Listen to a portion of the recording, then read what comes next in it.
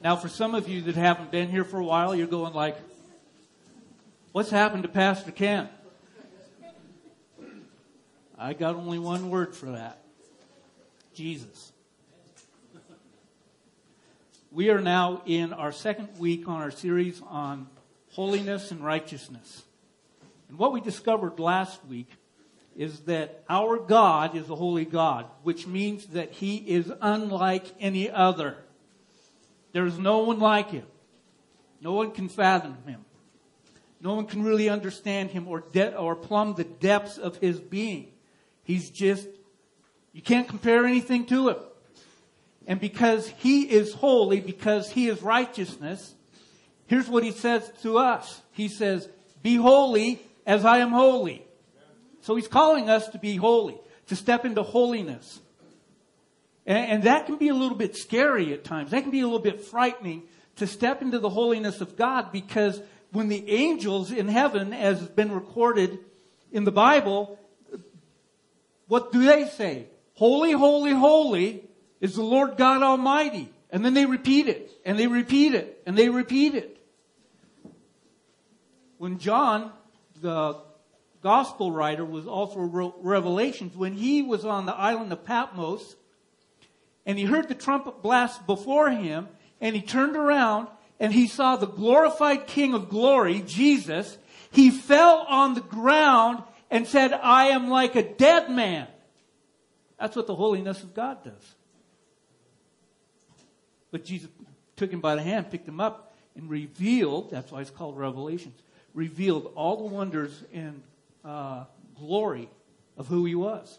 And so we're into that now. And so we're going to step into seeking God on how we can live in the holiness of His Son. That's what we're called to do. So hang on, and we'll get going together here, okay? So, but in the 19th chapter of Matthew's Gospel, as Jesus is teaching and preaching and healing and doing all kinds of things around the area, the Bible tells us that there's this rich young guy who comes to Jesus with a burning question on his heart. This young guy is a guy that could have possibly started a new business where he had been making a lot of money. He has a lot of wealth, and he's got everything going on for him. And he's coming to Jesus with this question on his heart regarding eternal life. Or let me put it to you this way. About living a holy life here so that he can have eternity with God up there. He wants to know what it looks like to live right now in the holiness of life so that he can spend eternity with God. So that's the question he poses to Jesus. What do I have to do to get eternal life? And so what Jesus says to him is, you have to obey your parents, you have to not steal, you don't murder. And Jesus basically walks him through what it looks like to live a holy life here on earth by obeying the 10 Commandments. And it's interesting how the young man responds, because the young man says, all of these I have kept. I like his response, because I think he's really being honest with Jesus. He's saying, like, I've done all that. I have done all of that.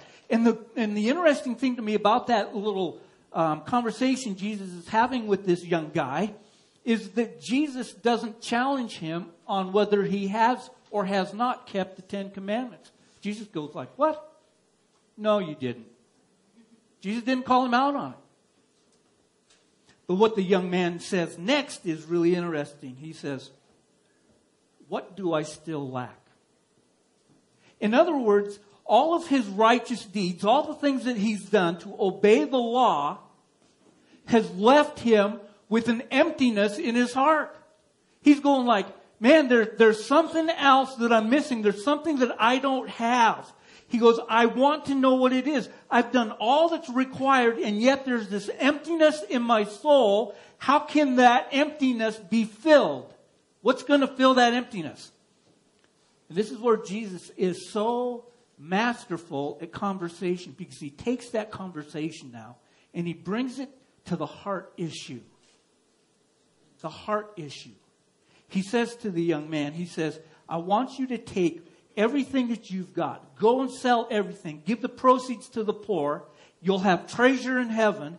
Then come follow me, and you will be perfect.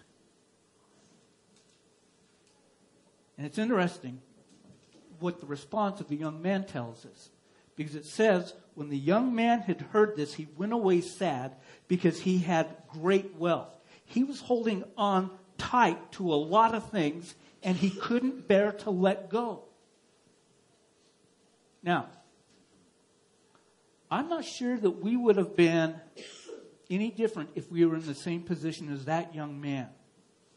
I think we probably would have acted the same way. We wouldn't have done anything any different. Now, I know what we want to say is go like, no, you know what? I think I would have done that. I want to be different. I want to do the things that are going to please God. And I'm not too sure, though, that we would have gone out. We would have put a for sale sign on our yard and sold our home. And then we would have taken the cars down to the post office and put for sale signs in them and sold them. And put all of our big boy toys on trailers and put for sale on them.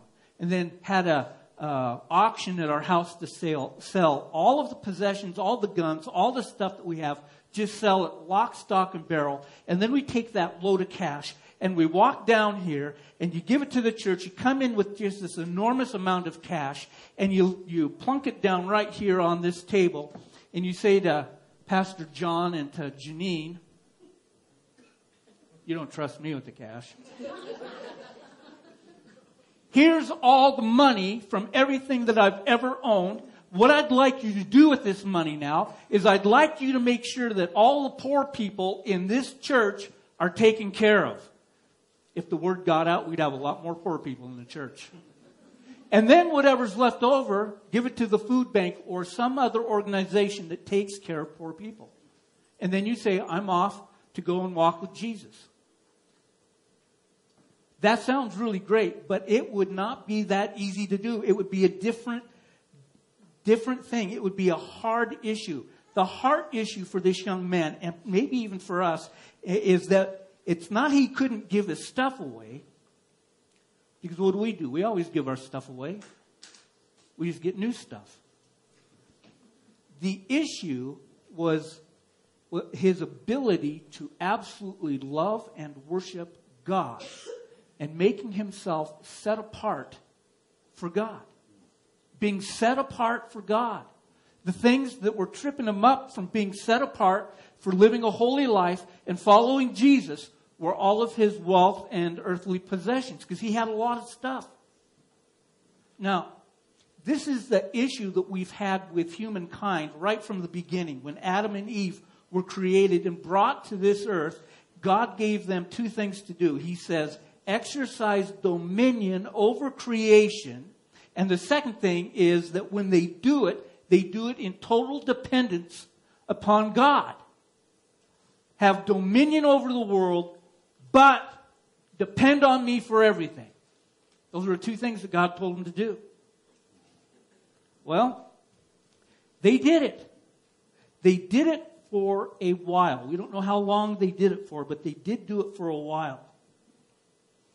And all of a sudden entered into the picture the serpent, a.k.a. the devil, Satan, Lucifer, same guy. And what he did is he twisted what God had created and he defiled it. Sin came into the world and it changed everything. Sin changed dominion over creation to the domination of creation, including domination of one another. It turned dependence on God into independence of God, and dependence instead upon creation for meaning. So what God told us to rule over and to cultivate and do all this great stuff and trust Him to do it, now we're trying to rule it and others, and we're saying to God, thanks, but no thanks, I can do it myself. I don't need your help. We've all heard those words before. I mean, if you don't think that's true, just think back to your 2-year-old. I do it myself. for you ones sitting back there, those wee ones, just wait. It's coming. I can do it myself, Daddy. And that's what we're yelling at God. We're telling God, I don't need your help. I can do it myself.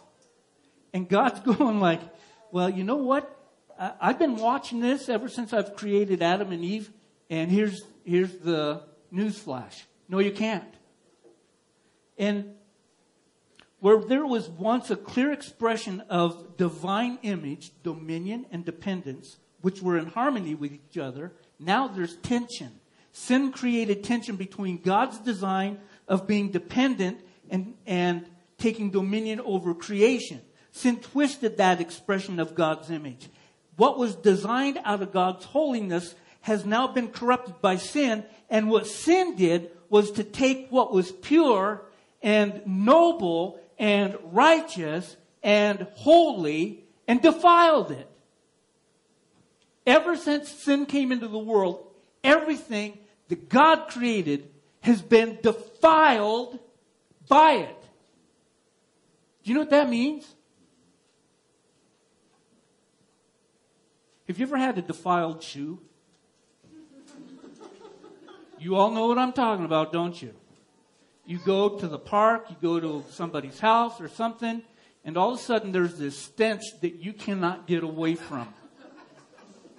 And pretty soon you're going, and then you go like this. It's dog poo. And it's stuck on your shoe. And the only thing you can do to get that off is to take it over to the car wash or the power washer and wash it. Because it sticks on everything. It defiles everything. And that's exactly what sin is in this world. It has a stench to it that has defiled everything good and holy and righteous and pure that God has ever made. And that started with us and with our hearts. So, here's the craziest thing is that the place that tension exists is in our hearts. The Bible describes our hearts as the source of which everything flows. God asked us to love Him with the source of our being, our feelings, our willing, our acting. We know this because Jesus answered the question that was posed to Him of what was the most important commandment that one should keep. And Jesus answered, the most important is, Hear, O Israel, the Lord our God, the Lord is one. And you shall love the Lord your God with all your heart, with all your soul, with all your mind, and with all your strength. And the second is this, you shall love your neighbor as yourself. There is no other commandment greater than these. You want to boil down the entire Bible into two things? You just got it. Love God and love your neighbor. Now, that doesn't mean I just gave you the cliff notes on the Bible and you don't need to read it. There's a lot to unpack in all of that loving God and loving other things. There's more than what you will ever be able to unpack in an entire lifetime. So get busy, get into it, and start reading. If you really want to know and worship God in a more intimate way, if you want more of God than what you have had, if you want to have an encounter with the living God, then God is calling you to love Him with all of your being. And I want you to notice what Jesus said there. There's an order in all of this.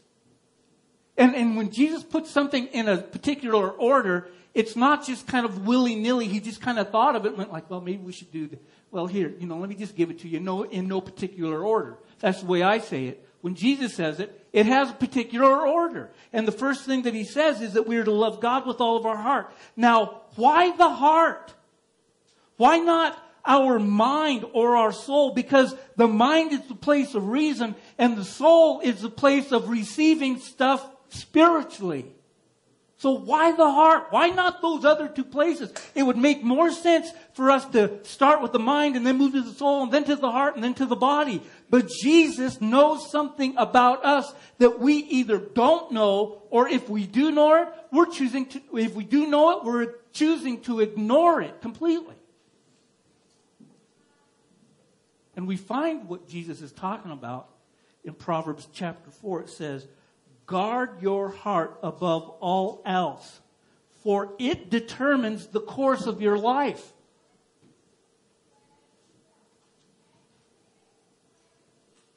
It's the power source of your life. And God's saying, you need to put a guard on that thing. You need to protect your heart. Because your heart will lead you astray. By the way, you've heard this before. The heart wants what it wants. And so I've fallen in love with this person, and I've fallen out of love with that person. Let me just bust the myth here. And this is for free. It's not even in my notes. This is for free. Okay? If you fell into love, that's like falling into a ditch. It takes no effort. All you have to do is stumble and fall, and you roll in the ditch, and you walk around in the ditch for a little while, and you go like, this is stupid, I'm in the ditch. And so you walk out of the ditch. That's what it's like falling in and out of love. It's just like falling into a ditch. A cow falls into the ditch, for Pete's sakes. And it doesn't get up and go like, I must be in love. When we love someone, it's a choice we make. And that's what God's saying right here. Choose to love me, first of all, with your heart. And that's where we're going to kind of camp out today, is right on this heart issue, because it's such a big deal. And yet we skip right over it and don't make a big deal of it. Yet God makes a huge deal of it. And so in order for us to be holy as God's calling us to be holy, we have to guard our hearts. We have to keep a sharp eye on our heart, because if we don't, it will become the ultimate idol factory. Now, a lot of what I'm going to tell you from this point forward, I've taken from a pastor that I know in Canada. His name is Sundar Krishna. And he has a brilliant mind when it comes to the things of the heart with God and what keeps us from really stepping into it. So I stole it. I didn't even borrow it. I just plain stole it. So he put it in a book. That meant I could use it.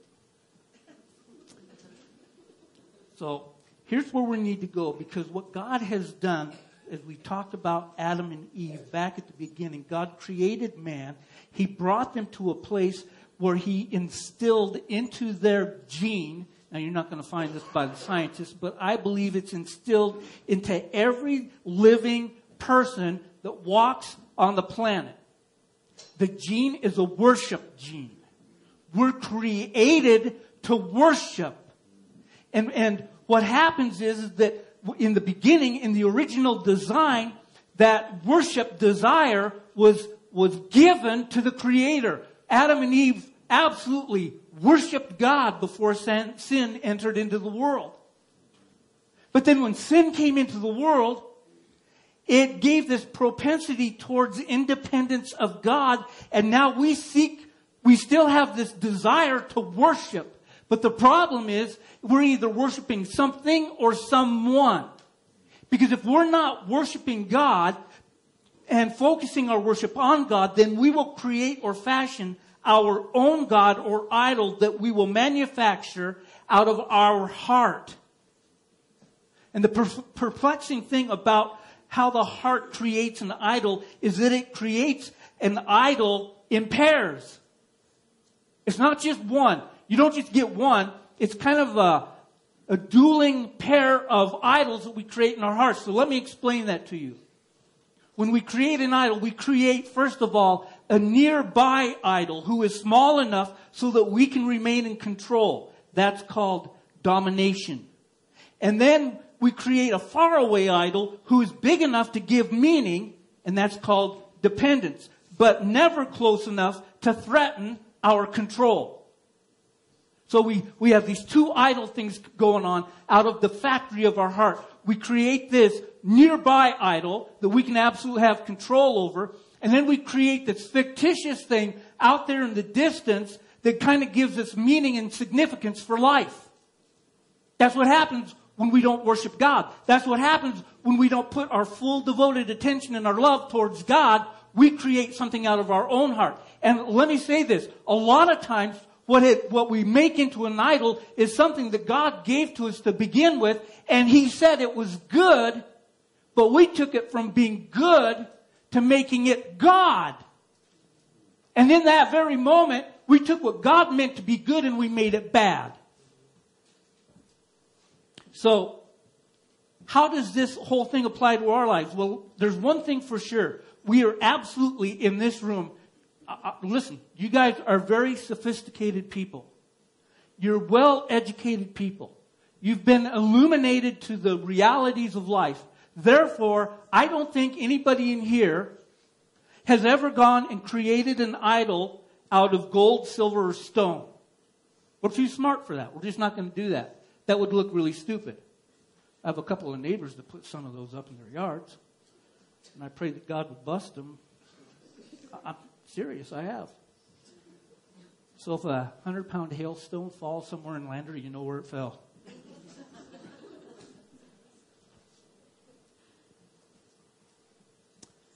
So we're going to start talking about idols this morning. We're going to start with the most common idols. And here's what they are. These are the nearby idols. Power, possession, popularity, and the money that is necessary to buy most of those things. This is a group of nearby idols that confer a lot of control. If we have power, possession, popularity, and a lot of money, we have control over things, circumstances, and people. But that doesn't give meaning by itself. So we have a faraway idol that brings significance to us. It brings meaning to our lives. It's a small God that we worship that goes along, we create this thing, and it goes along with our thoughts and ideas. We put it in a place to where it actually lines up with what we think is right and what we believe is right. So we create this God out there, and it's been around for a long time. It's called philosophy. We have these philosophies, ideas, and what we do is we try and pick and choose different philosophies that kind of line up with where we're at, and so it makes it good because they kind of give us a little bit of significance and meaning, and we can sound really smart by talking all kinds of philosophical ideas. And people are like, wow. But all it is this God that's given us some kind of a false hope and meaning. Now, let me just really be specific about that one, because let me give you an example of it. It is the New Age philosophy. The nearby idol for New Age philosophy, the nearby idol is the power of the human mind. They talk about positive thinking, Silva mind control, cybernetics, all of that stuff. And the goal in every case is power. Power in business, power in personal relationships, power over problems, power over health issues. What they say is just use your mind and think yourself rich. Think yourself to be appealing. Think yourself to be happy. And it will happen if you can just get control over your mind.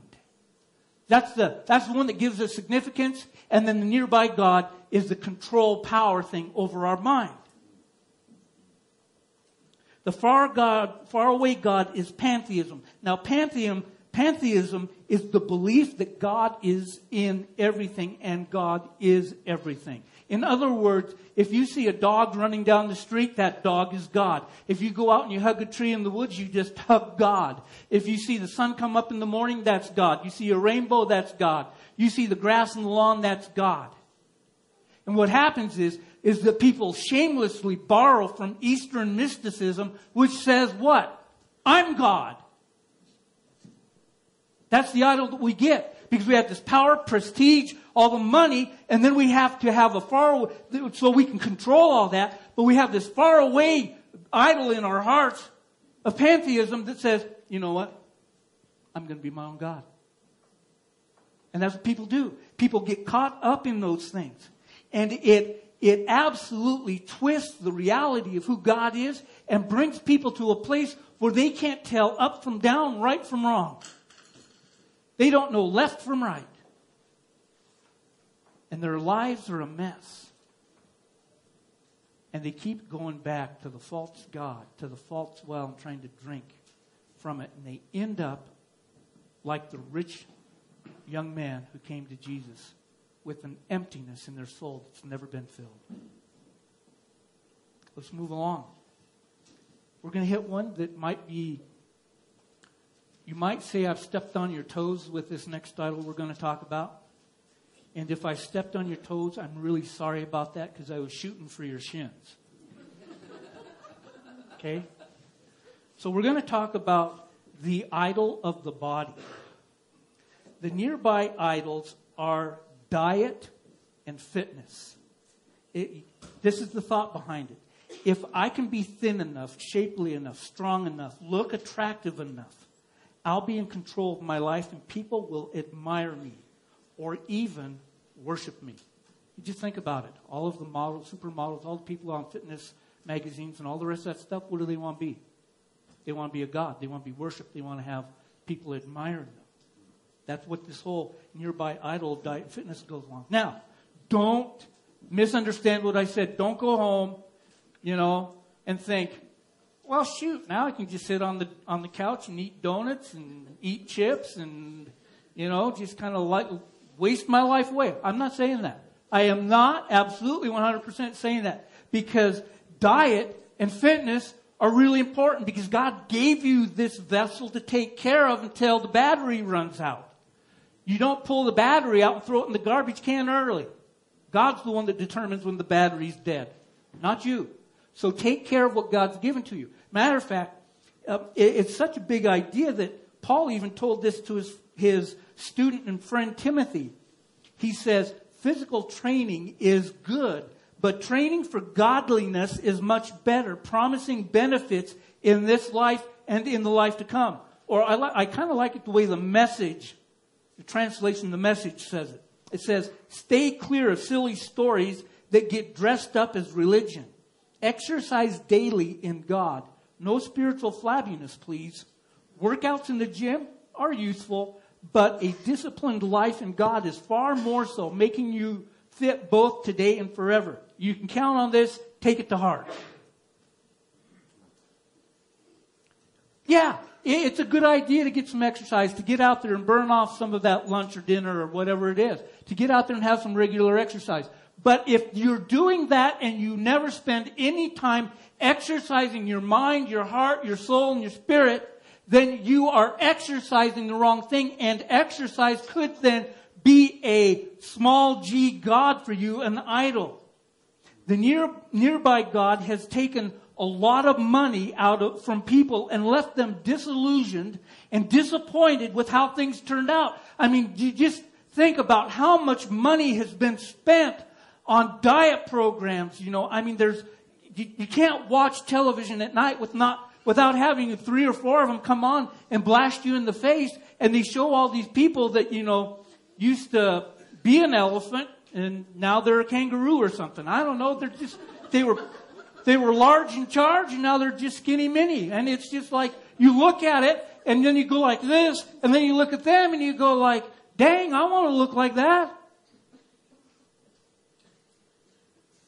And then you go online and you look it up and you go like, I can't afford to look like that.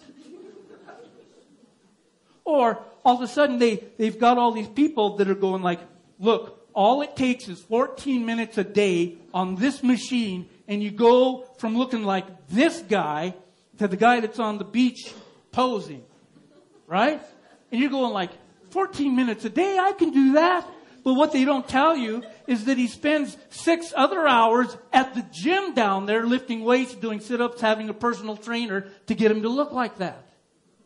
And so it's this thing about this idol that we have about fitness and all the rest of that.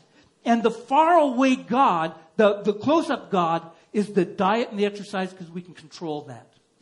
But the faraway God is self-esteem. Self-esteem. Now listen, I know that there are a lot of people who have self-esteem issues. And the primary reason for self-esteem issues is because we're trying to find our identity in ourselves rather than in Christ.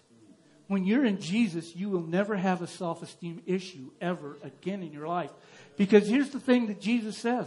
I love you just the way you are. By the way, I created you just the way you are. So do this. I want everybody to do this right now. Just put your arms like this. And give yourself just a big old hug and just say, thank you, Jesus, for loving me. I love me too. We just took care of, listen, whoever's the counselor in town owes me a lot of money. I just dealt with a lot of issues right there. I'm just saying. But here's the thought process behind the faraway idol of self-esteem. It says, if I can get and keep myself in shape, I'm going to feel so good about myself that nobody's going to stop me. I can conquer the world.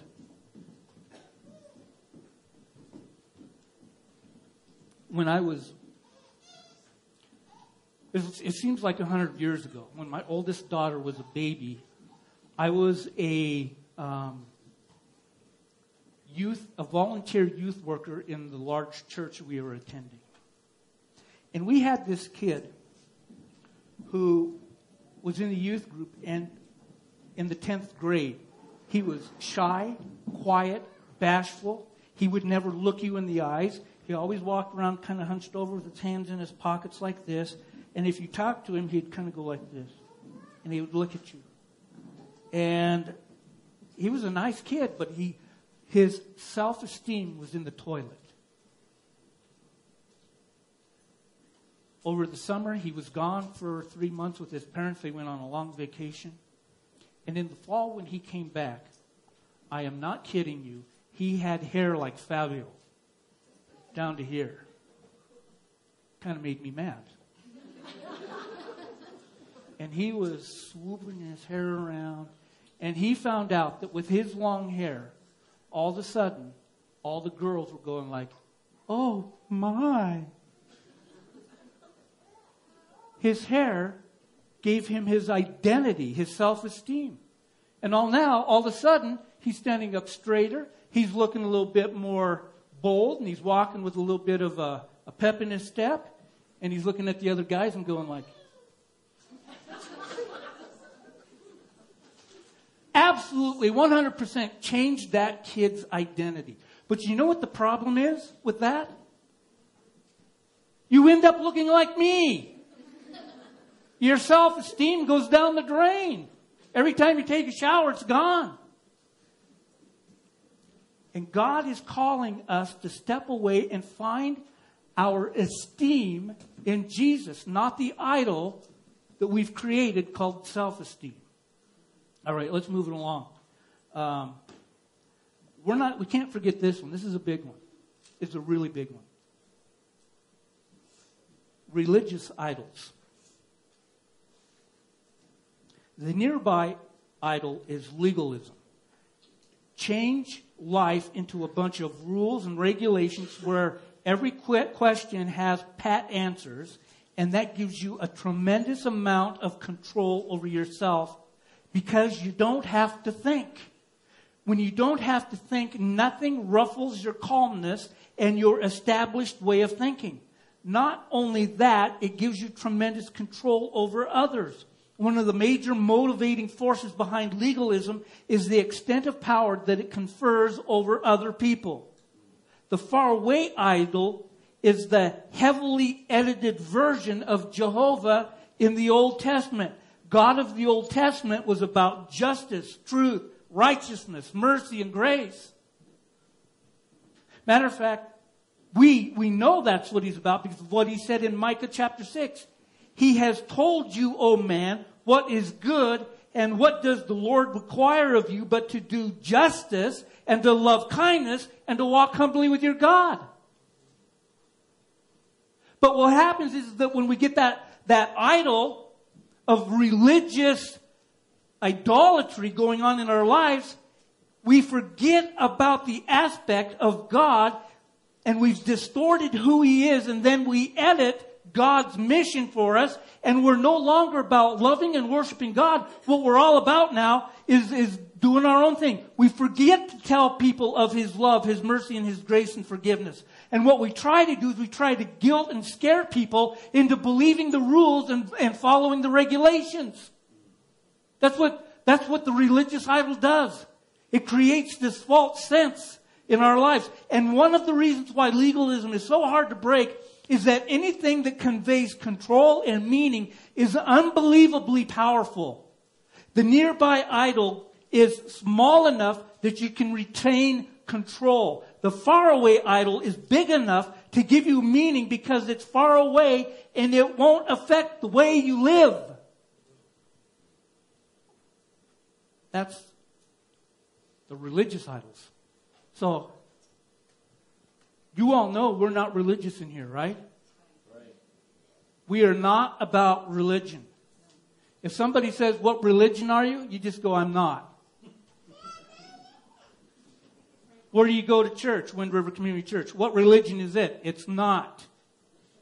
You want to throw a lot of confusion at people? You just tell them, I'm not religious, but I certainly love Jesus. And they're going to go like, I don't get it. Well, come with me to church, but church is a religion, not ours. Come with me to church and find out what it looks like. So, the question then is really, what about Christ followers? Well, you're all going to agree with this. I know you are. We believe in God the Father, the Son, and the Holy Spirit. The Apostles' Creed, Holy Communion, baptism, and all the rest of that stuff. We believe in that. Amen? Amen. All right. So we don't make idols in our hearts, do we? No. Here's what we do, though. What we do is we split God into two parts. We create a nearby version of God and Father of our Lord Jesus Christ, who is a heavily modified version of God of the Bible. We obtain it by rejecting those parts of the Bible that don't fit in with our picture of God. If we don't like what the Bible has to say about confrontation, bitterness, anger, then we don't read the part about forgiveness. If we don't like the part that it talks about, if we're not interested in being generous people, then we throw out everything that the Bible says about money. If we're not interested in purity, then we don't give a rat's tail about what the Bible says about sexuality. We make it to fit our thoughts about who God is, instead of stepping in and finding out who the God of the Bible is and what He has to say and applying it to our lives. So we've split Him into different parts. The resulting nearby idol does not challenge the control area of our life. But how about the faraway idol? Well, the faraway idol, we would all agree with this. God is called Yahweh, the great I am, and we accept everything the Bible says about Him. We maintain God's revelation intact, but here's where the idol comes in. We never approach Him fully in worship. We come part way, and we say that's close enough, because you have to stay far away. That way, when we don't approach Him in worship, He stays far away, and the nearby God, which we actually believe, never is challenged.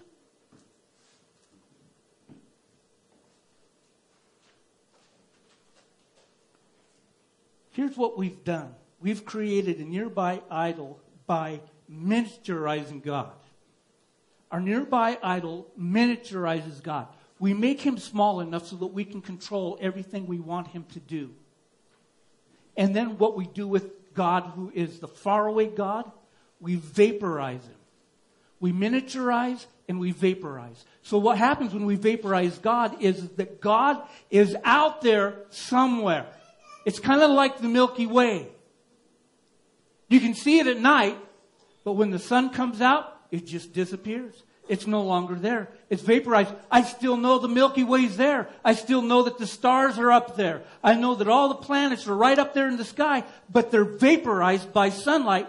That way they don't have an effect on my life. I'm not stargazing all day long. And that's what we do with God, is we know He's out there, but we've vaporized Him to where He has no influence, no control, no say, no sovereignty over anything in our life. That's what we do as Christ followers, because we don't want to step in and let God take control of us, and that's how we commit adultery. But you know, in Jeremiah 23, it says this, "Am I a God at hand nearby, declares the Lord, and not a God far away?" Here, God's asking a very important question to His chosen people. Back then and right now, the chosen people now are us. He's asking, you think I'm somebody you can modify, put into your pocket, and take with you when you need help? I am the same God far away who's nearby, the transcendent, unequal, unmatched God who gives you meaning. You can't push me away. I am unchangeable, non-negotiable. I am unrelocatable. Nearby God, let us control our lives. Far away gods give us meaning. But our God rules all of it. Now here's something that might be a little bit shocking to some of you. Our God, the God we worship, the true God, doesn't need our worship. Think about that. God does not need our worship. Let me explain that. Our worship doesn't make him any more glorious. And our rebellion doesn't make him any less glorious. He is, by his holiness, completely and utterly, eternally glorious with or without us. So God is not dependent upon us for anything. Nothing. He doesn't need our love. He doesn't need our commitment. He doesn't need our communion. He doesn't need our fellowship. He doesn't need our money. He doesn't need our worship. He is absolutely complete, totally by himself, and needs nothing from us. And so when God says, worship me with all of your heart, your soul, and your mind, he's calling us to come and be in his presence so that we're the beneficiaries of it, not him. Os Guinness, an author, he says this: the imagination of our sinful heart has such a reality-creating power that the non-existent is vested with its own dynamic. Thus, regardless of what the mind knows, the imagination of the heart can change the mind. It can turn lies into truth, fictions into reality, non-gods into gods, and the quite incredible into the utter credible. The idol-making propensity of the imaginations of our heart is the continuing and deadly threat of faith.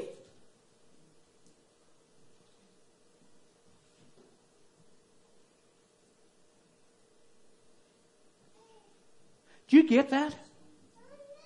Do you get the very thing that is threatening your relationship with God? It's what you do in your heart. Let me just give you a prime example of that. You think that there is someone who has a problem with you because you said hi to them, or you waved at them, or you did something, and they looked and did not acknowledge you. So then all of a sudden, what do? Our imagination in our heart takes over, and we create a storyline about why that person didn't respond to us, what they're thinking, what I did wrong to make them think the way that they're thinking. We create this story in our head, and guess what that story is? It's 100% pure fiction. Because we don't know, because we've never asked, because we don't go and seek the person out and go like, hey, you okay? Oh, hey, how you doing? And all of a sudden, you don't even have to really ask a lot of questions. You can tell by their body language and the way that they express themselves to you, and the things that they say, that there was nothing. They just didn't see you. They missed seeing you. They were looking at something else. And so you have created a storyline off of a fiction in your own mind that was created from the imagination of your heart.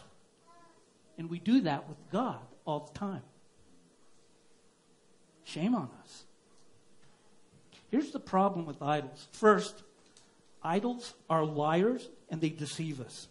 The nearby idol promises you control. The faraway idol promises you meaning. But the nearby idol ends up controlling you, and the faraway idol deserts you in the middle of a crisis of life. It's just not there to help. The second reason for God's warning against idols is the reoccurring principle in the Bible that those who worship idols become like them. We become like what we worship. That's why we are called to worship God. So we become like him. In Psalms 35, 15 through 17, it says, the idols of the nations are silver and gold, the work of human hands. They have mouths but do not speak. They have eyes but they do not see. They have ears but they do not hear. Nor is there any breath in their mouths. See that last line, nor is there any breath in their mouths? The Bible says that the breath is always a sign of life. One result of idols in our hearts is that we become breathless people, not able to communicate life-giving words to others. We cannot see reality, hear reality, smell reality, taste reality, so we cannot communicate reality to people. We've lost all of our spiritual sensitivity to God, and what we give to people is nothing. So let's go back where we started and look again at what Jesus said. Jesus answered, the most important is, Hear, O Israel, the Lord our God is, the Lord is one. And you shall love the Lord with all your heart, with all your soul, with all your mind, with all your strength. The second is, you shall love your neighbor as yourself. There is no other commandment greater than these. To say that the Lord our God is one is to say that there is no other God beside Him. And this is not a conclusion of logical argument or simply an article in a creed. It is an overpowering, brain-hammering, heart-stopping truth that is a command to love the only one worthy of our entire and unswerving allegiance. This unswerving allegiance to God must be a daily, even moment-by-moment decision. Having once turned from idols to the living God, our task of keeping on turning is never done. It continues for a lifetime. I'm telling you right now, I started in on this message. And I think, I didn't walk out here and see God handwriting on the wall. But I really sensed where God was calling me to go and what He was telling me to preach about. About idols in our hearts.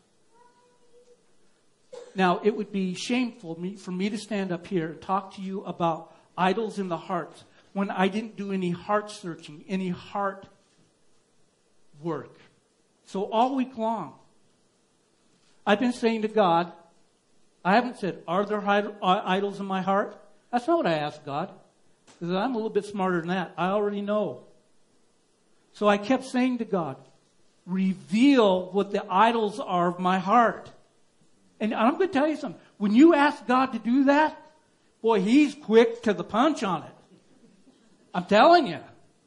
God revealed to me some idols in my heart. And I'm going to tell you something.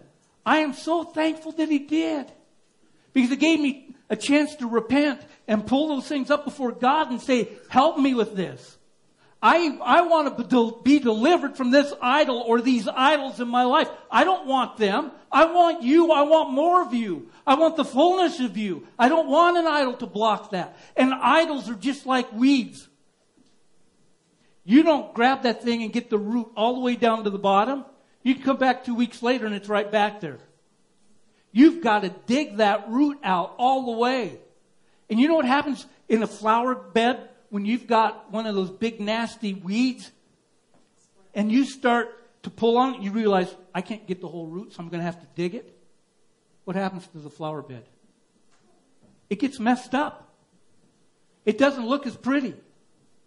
But what you're doing is you're saving your other plants from this nasty weed. And so you pull stuff away and you pull it up and you dig down and you get that entire root. And it's this long and the plant on top of it's only this big. It's because for the last 10 years you've been breaking the top off that and that root keeps going right down, down, down, down. And finally you get in there and you mess it up and you make a mess out of everything so that you can dig that root right out and get rid of it and toss it in the garbage. That's what's required. If you're going to uproot idols out of your life, you're going to have to ask God to get into the middle of your life and make a mess of whatever it is so that He can get the root out of it. And once He gets the root out of it, He will put it not just back into order. He will make it look better than it ever looked before.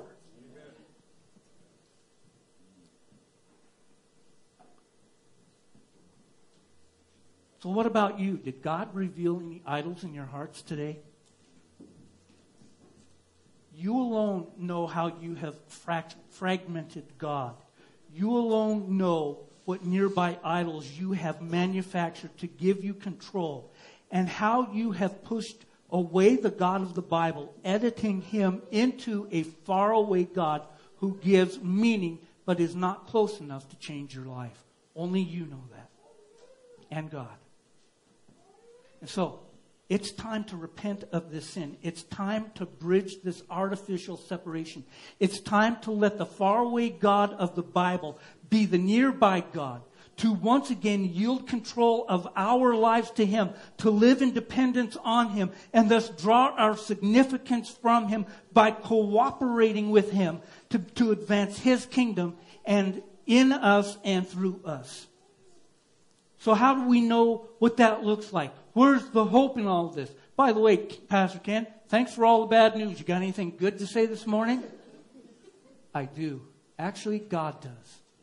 God has something magnificent. I want you to hear this. It's out of 2 Corinthians chapter 3, verse 18. And it says, and we all, that's all of us, with unveiled face, beholding the glory of the Lord, get this, are being transformed into the same image from one degree of glory to another. For this comes from the Lord who is Spirit. You see, it's not dependent upon you. It's not dependent upon me. I can't do it for you. You can't do it for yourself. It is by the work of the Holy Spirit in your life that He is going to transform you into the same image from one degree of glory to another. You will be like Jesus when you kill the idols in your life. I believe God's calling us to repent. That means to have a complete change of mind, perspective, disposition, orientation, and motivation. To uproot the idols that have stolen our heart's affection for God and have taken control over us. So during our next song, and the worship team is going to come up here just in a minute, I want you to take time and I want you to talk to God. You can sing and let the Spirit do the work in your life. Or if the Spirit's already been poking you right now, you can make the place where you're sitting your altar, your place between you and God where you do business. And you give up the idols in your life and let God root them out and change you forever. So here's what we're going to do. You can do it right where you're at. You can say, I'm going to make this my place. This is my place between me and God. Or if you're going like, I want to make a public declaration that I am going to now stand for God. I am going to kill the idols in my life. I want people to know that I want to be accountable for it. I just ask you to just come right up here. And you can sit or you can kneel down. You can stand and pray. But make this time a time between you and God where He does work in your life to uproot whatever idol it is that He revealed to you today. So when we start to sing this next song, use the words as your own prayer if you want. Or come and make this a place of prayer. Or the place where you're sitting a place of prayer. But don't talk to your neighbors. Don't be looking around.